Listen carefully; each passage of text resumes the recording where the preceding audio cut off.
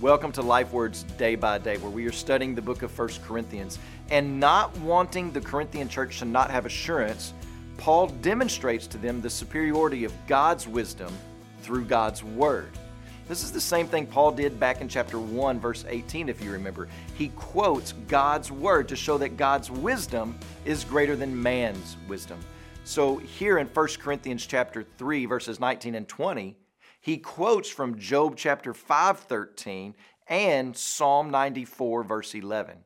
So what do those verses teach us about God's wisdom or the world's wisdom? Well, Job chapter 5, verse 13 says, He catches the wise in their own craftiness, and the schemes of the wily are brought to a quick end.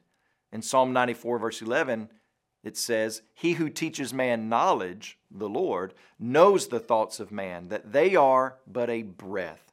So Paul is re-emphasizing the fleeting nature of human wisdom compared to the eternal, enduring, lasting wisdom of God.